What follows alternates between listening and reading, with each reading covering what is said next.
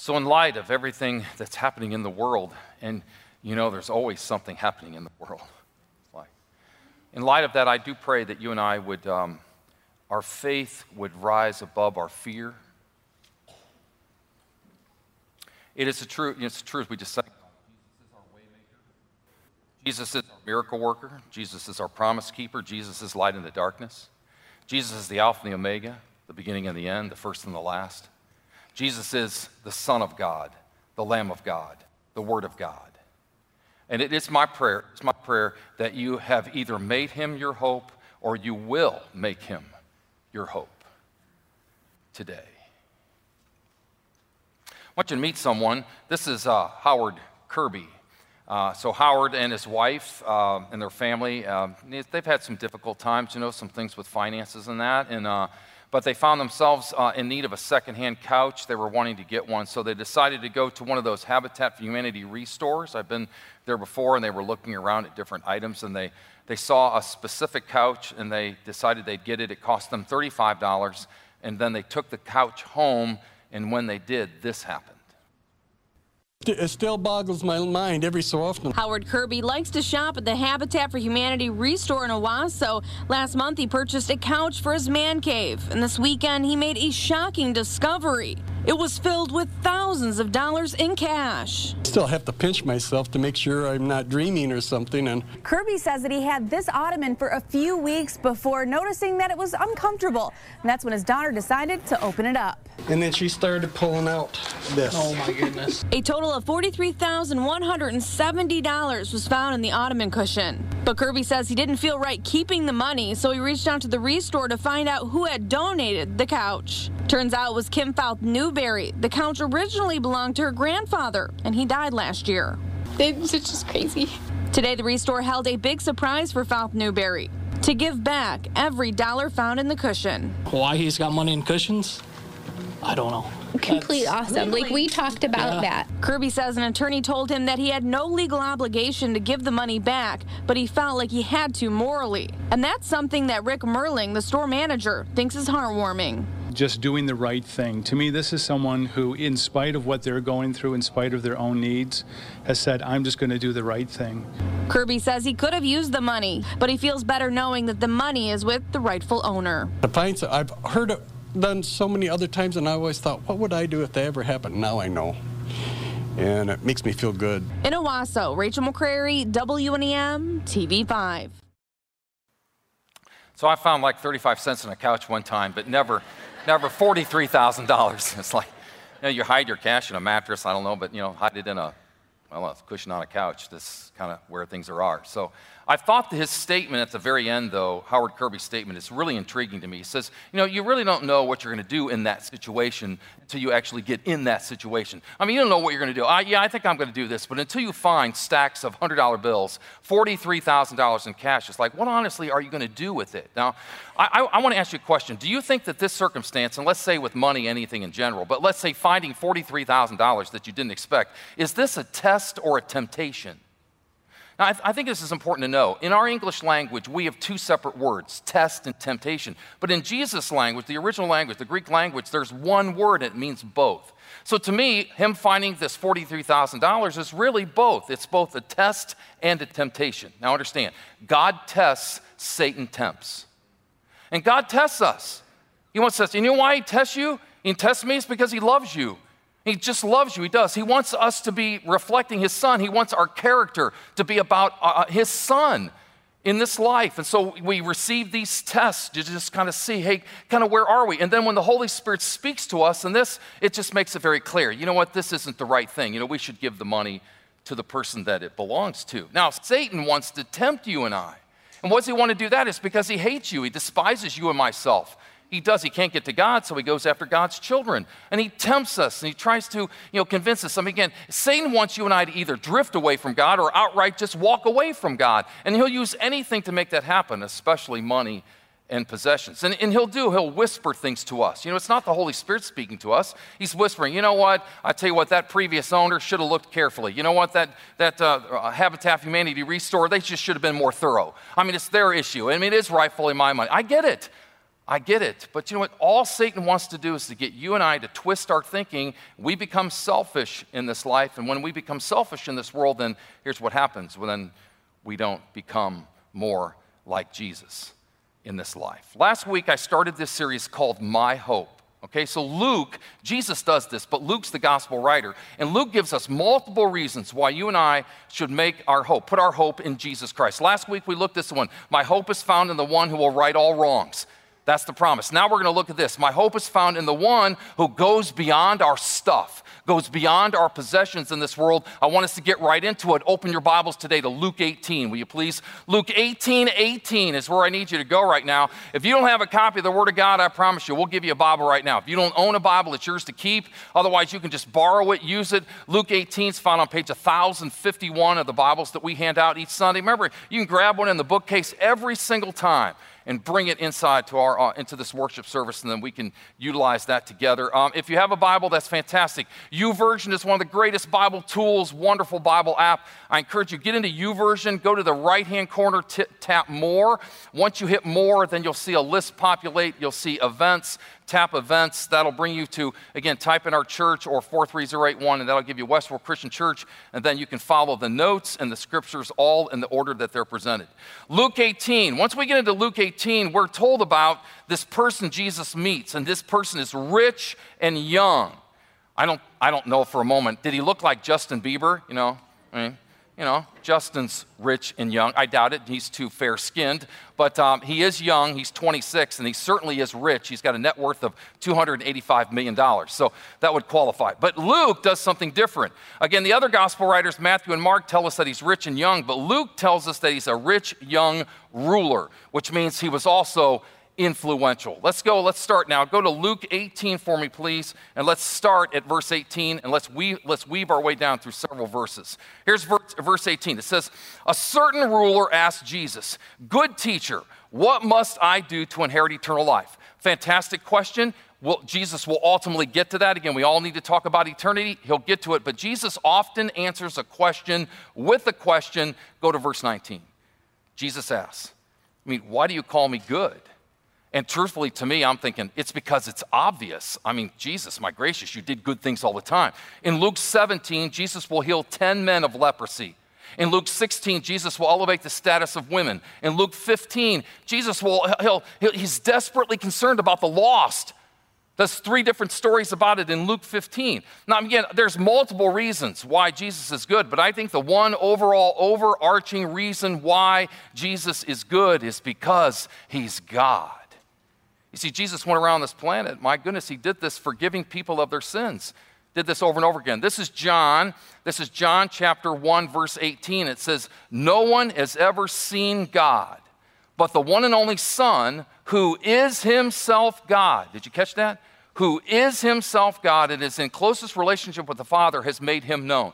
There's lots of reasons to make Jesus Christ your hope, but the fact that he's God, don't put your hope in something that's temporary. Let's put our hope in someone who's eternal. Put your hope in God. Let's keep reading. Go to verse 19 again. We didn't get to the whole thing there.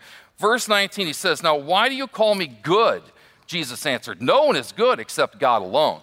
Now, I don't think Jesus isn't putting himself down. He's just elevating God.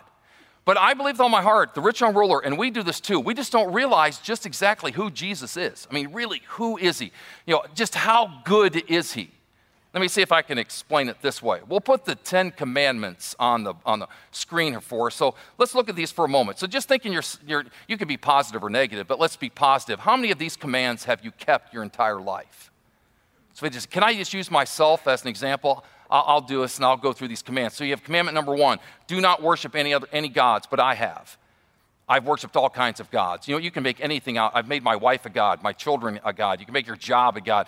Do not make any idols, and I've done that. Sports can become an idol. Money can become an idol. I've done that in my life. Do not misuse the name of God. I have. I've taken the Lord's name in vain. Many, many times I've cussed. And again, it's not sometimes saying it out loud, too. It's what you think in your head. Again, keep the Sabbath holy. I have on some occasions. Many times I have not. As a matter of fact, I've made the Sabbath out to be just an ordinary day. And when we do that, oftentimes, God kind of gets brushed aside. We don't really make him a priority when we do that. Honor your father and mother. I have done that. I've done that many times. But I've sassed my mom several times in my life and paid for it every time. Oh my, don't do that. You know, it's like, and again, I've been disrespectful to my dad. Dad, you don't really know anything. When, oh my goodness, yeah, okay. Do not murder. I've kept that one. Now, I've kept that one. I've not murdered. But then you got to go read Jesus' words in Matthew chapter 5. And Jesus says, if you hate someone with your heart, you hate them, your heart.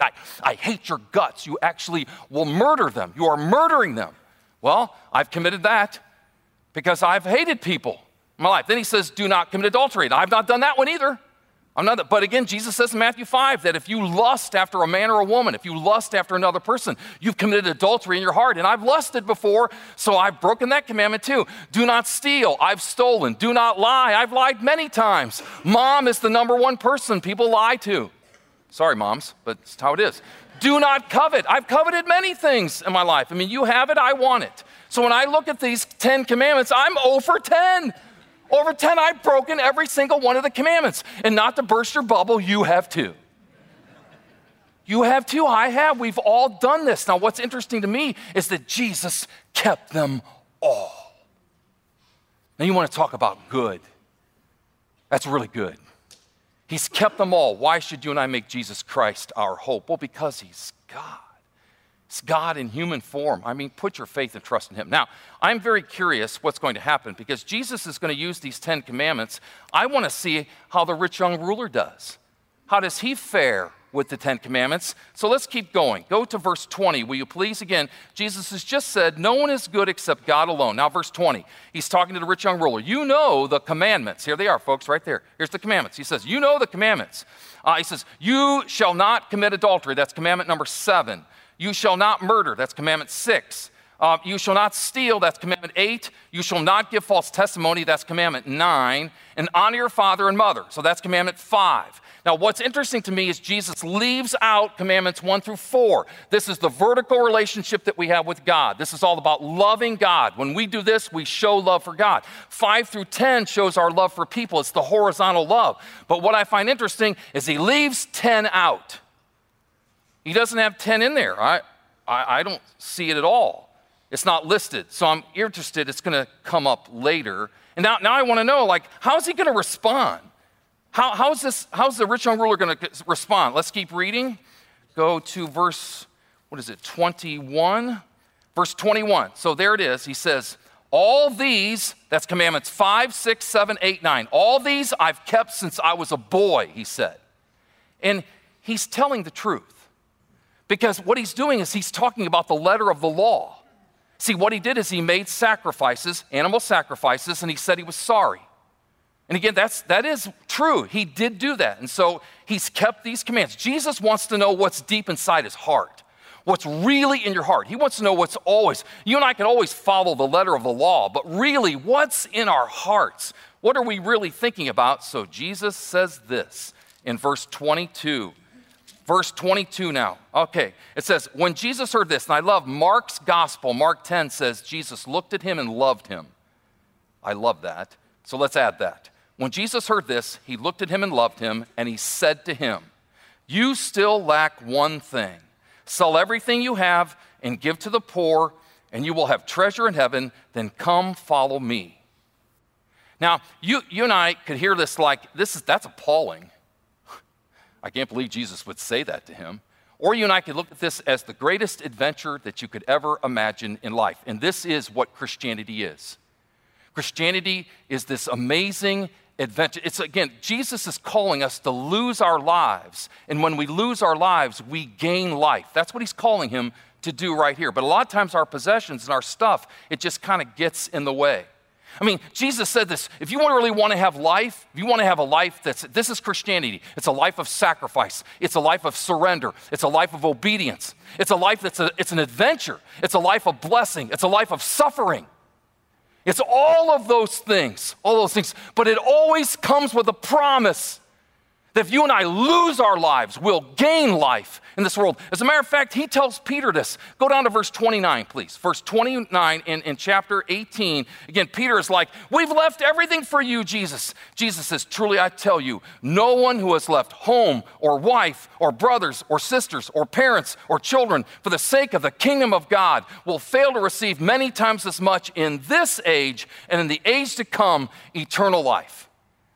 That's a promise. He gives us a promise. It's a promise with a promise that if we lose our lives, we'll gain life. It would be nothing short of remarkable, but I can't help it, folks. I would love to have been there to see the look on the rich young ruler's face when Jesus told him, get rid of everything. What? Like, are you kidding me? It's like, Jesus, this is totally the opposite of my lifestyle. I'm not used to, selling and giving. I'm used to buying and keeping.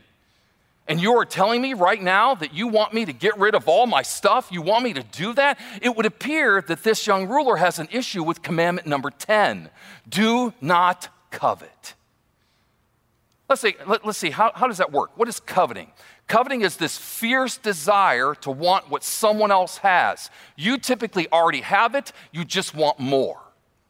And again, it's interesting because in this life you can covet anything, okay? Exodus gives us examples, but you really can covet anything. You can covet someone's house, someone's spouse, someone's boat, someone's goat. Dr. Seuss is very helpful with this, just go through the whole list. You can do this. You can covet a wife, a husband, children, a job. It makes no difference. You can covet literally anything in this world. And Jesus is just telling us we've got to be careful.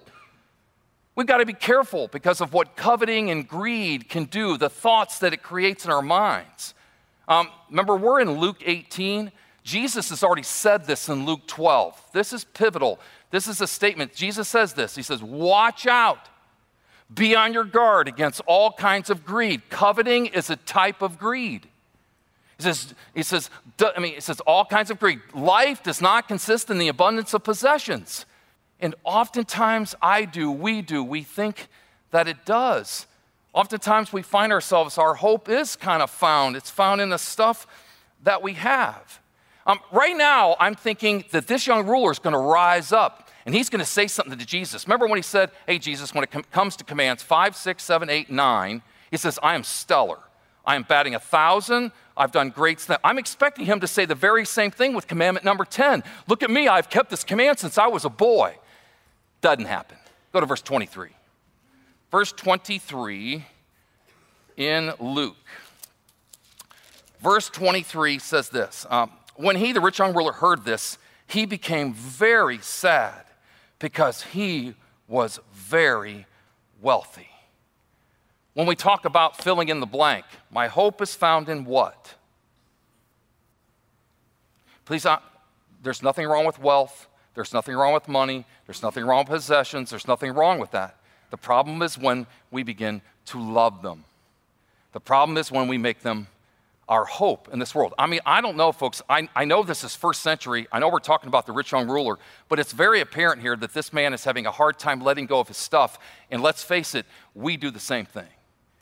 We have a hard time of letting go of our things, of our stuff in this world. So let me just give you a couple of examples of this. So I was just in Florida last week, flying on a plane, so this is very clear in my mind. On September 8th, 2015, it was British Airways Flight 2766, and they had 170 people on board, and they were in a Las Vegas airport. They're on the tarmac there waiting to fly out, waiting to take off. And so the pilot then calls in saying, we now have a catastrophic failure of the left engine. So what that means is that the left engine burst into flames. It's now billowing up smoke there. Everyone can see it. It's now catching the left wing on fire. And so now it's like, we've got to evacuate. It's time to get the 170 passengers off this plane.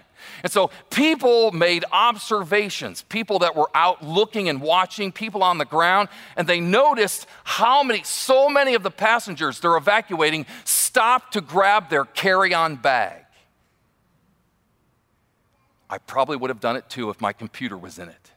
Wait, do you get what I'm saying on that? You're saying they stopped to get there. Oh, what's the big deal, Greg? Come on, there's no big deal. Consider this. All right, so here it is. The FAA requires planes to be evacuated within 90 seconds, but this is what often happens.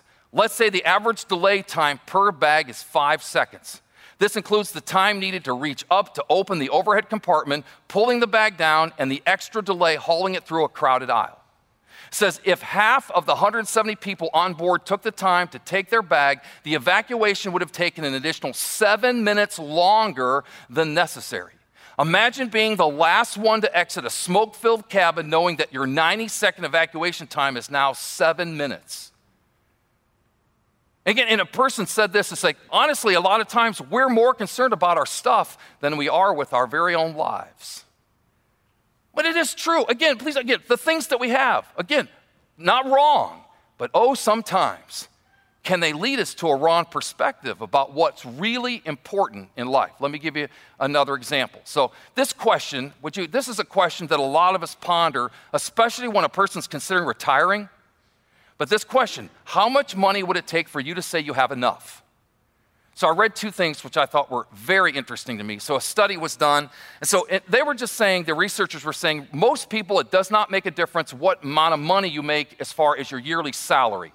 Let me say within reason. You make $30,000 a year, $60,000, $90,000, $250,000. If you ask anyone in that category, almost every single person will say, well, for me to know I have enough, I have to have 10% more.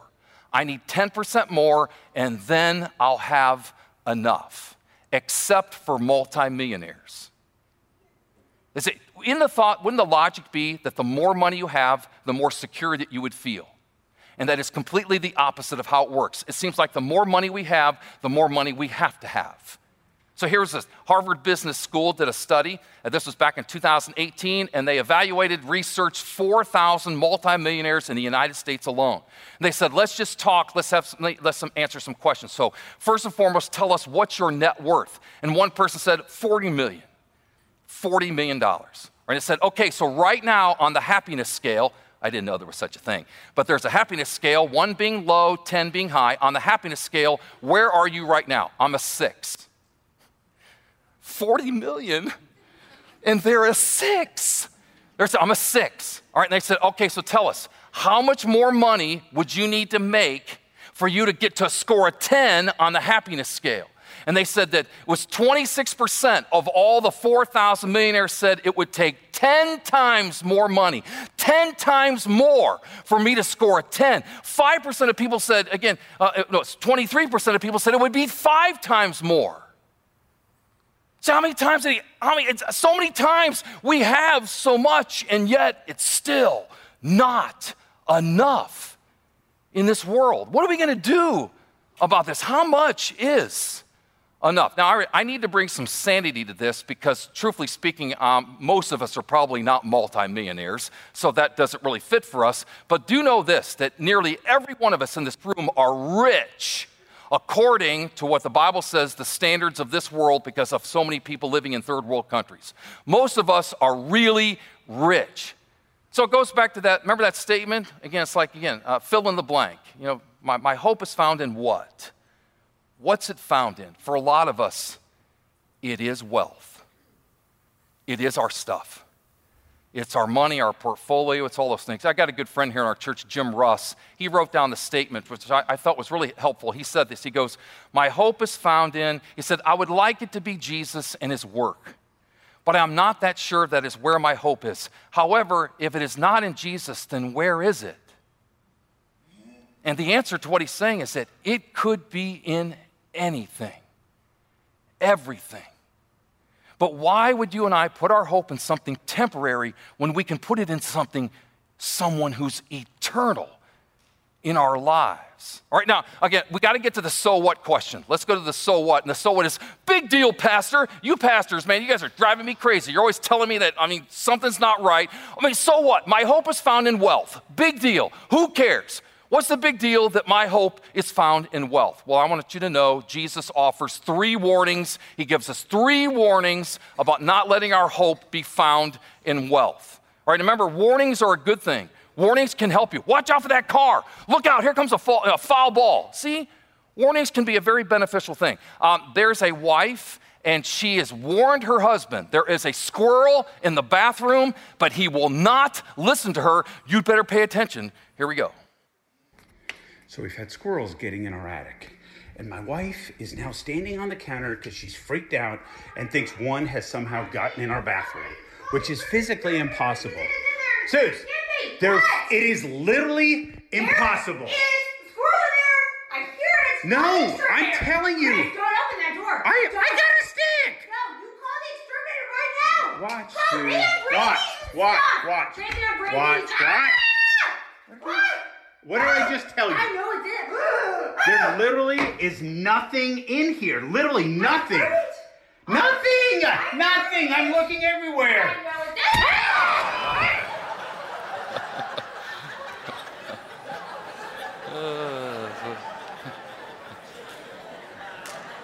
It's like,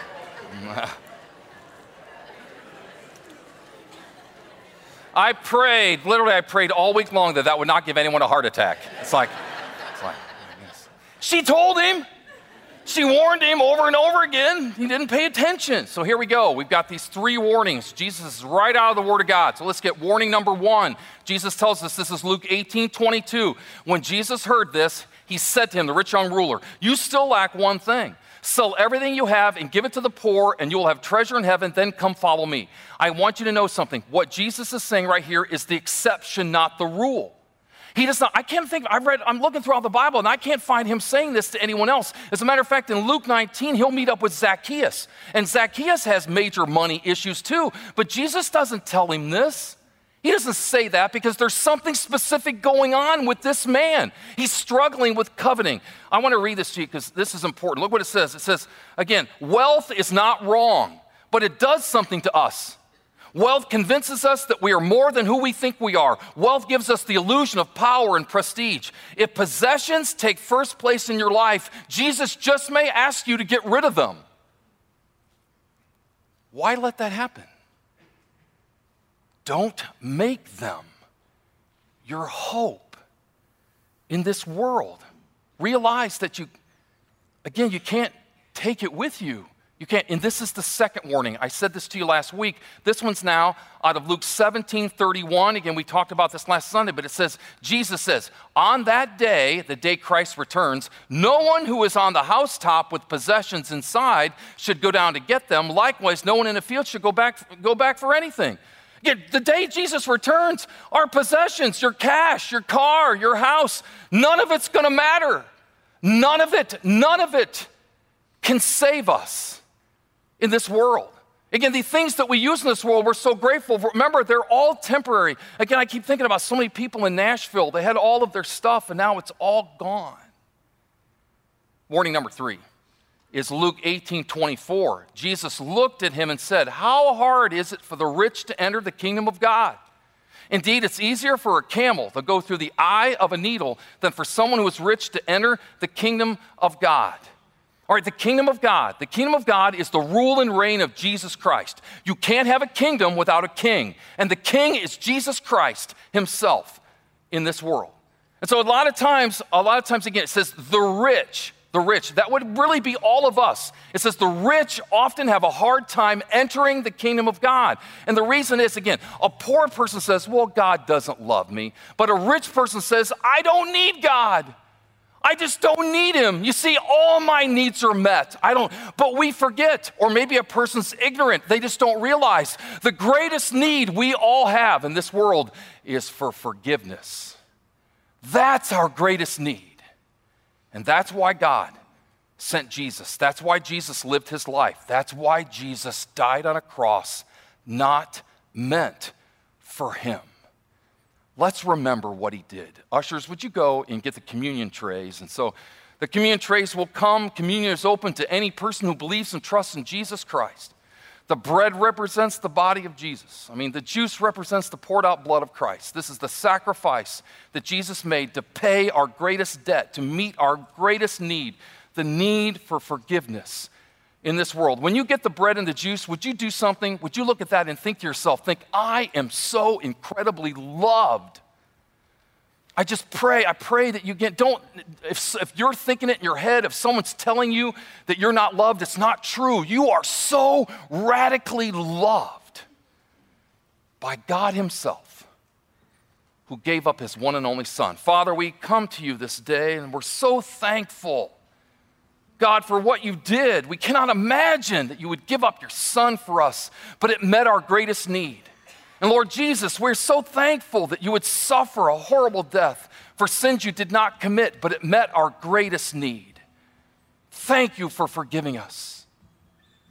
Thank you, and I pray that, God, we would come to this very moment so grateful. We realize the bread represents your body and the juice represents your blood. poured out for all of us. Thank you for your once and for all sacrifice that forgives us and makes us whole so we can see the Father. In your name we pray. Amen. Do you remember, it was the rich young ruler, he's the one that asked Jesus, he said, "Good teacher, what must I do to be saved?" Well, the answer to that really is this: it's humble yourself. And it's all out of Luke 18. It starts in verse 9. Humble yourself. So it's like this. If you would say to God, just say, "God, please have mercy on me, a sinner." Say, "God, I'm sorry for what I've done in my life. Have mercy on me." And the Bible tells us that if you and I humble ourselves, God will exalt you. He'll give you and I salvation in this life. Again, it says in Luke 18 that how do you and I get eternal life? Well, it's accepting it, receiving it like a child. It's having childlike faith in this world, trusting. See, if your little girl or little boy's at the side of the pool and they say, "Catch me, Mom, catch me, Dad," they mean it. You got to catch me, and I trust that you will. And so if you and I trust that what Jesus said is true, and if we trust that what he did on the cross, again, that's childlike faith, and God receives us with open arms. This is what it means to have eternal life. You've put your faith and trust in Jesus Christ. I'm inviting you, our worship team's going to lead us in an invitation song, so I'm inviting anyone here today, if you've not accepted Jesus Christ as your personal Lord and Savior, I'd love to meet you down here, love to have your confession of faith be baptized into Christ. It can happen here this morning. I invite you to accept Jesus Christ, and I'm inviting people to come pray, Specifically, Becky, you might have to help me with this, but there's 2 boys named Dakota. I need people to come down and pray for Dakota. One's 10 years of age, and the other one is how old? 1 month old. I got 2 Dakotas. They're in the hospital, and they need prayer. So I need some folks to come up and pray for that. Would you come and pray for people in Nashville and all the struggles and situations that they're going through? Would you come pray and just say, "Thank you, God, for meeting my greatest need of forgiveness"? I've got 20-some prayer cards on the stage on both sides. It's all people just asking for people to pray for them. Would you come do that? Would you come pray for them? Would you stand right now? Stand, and let's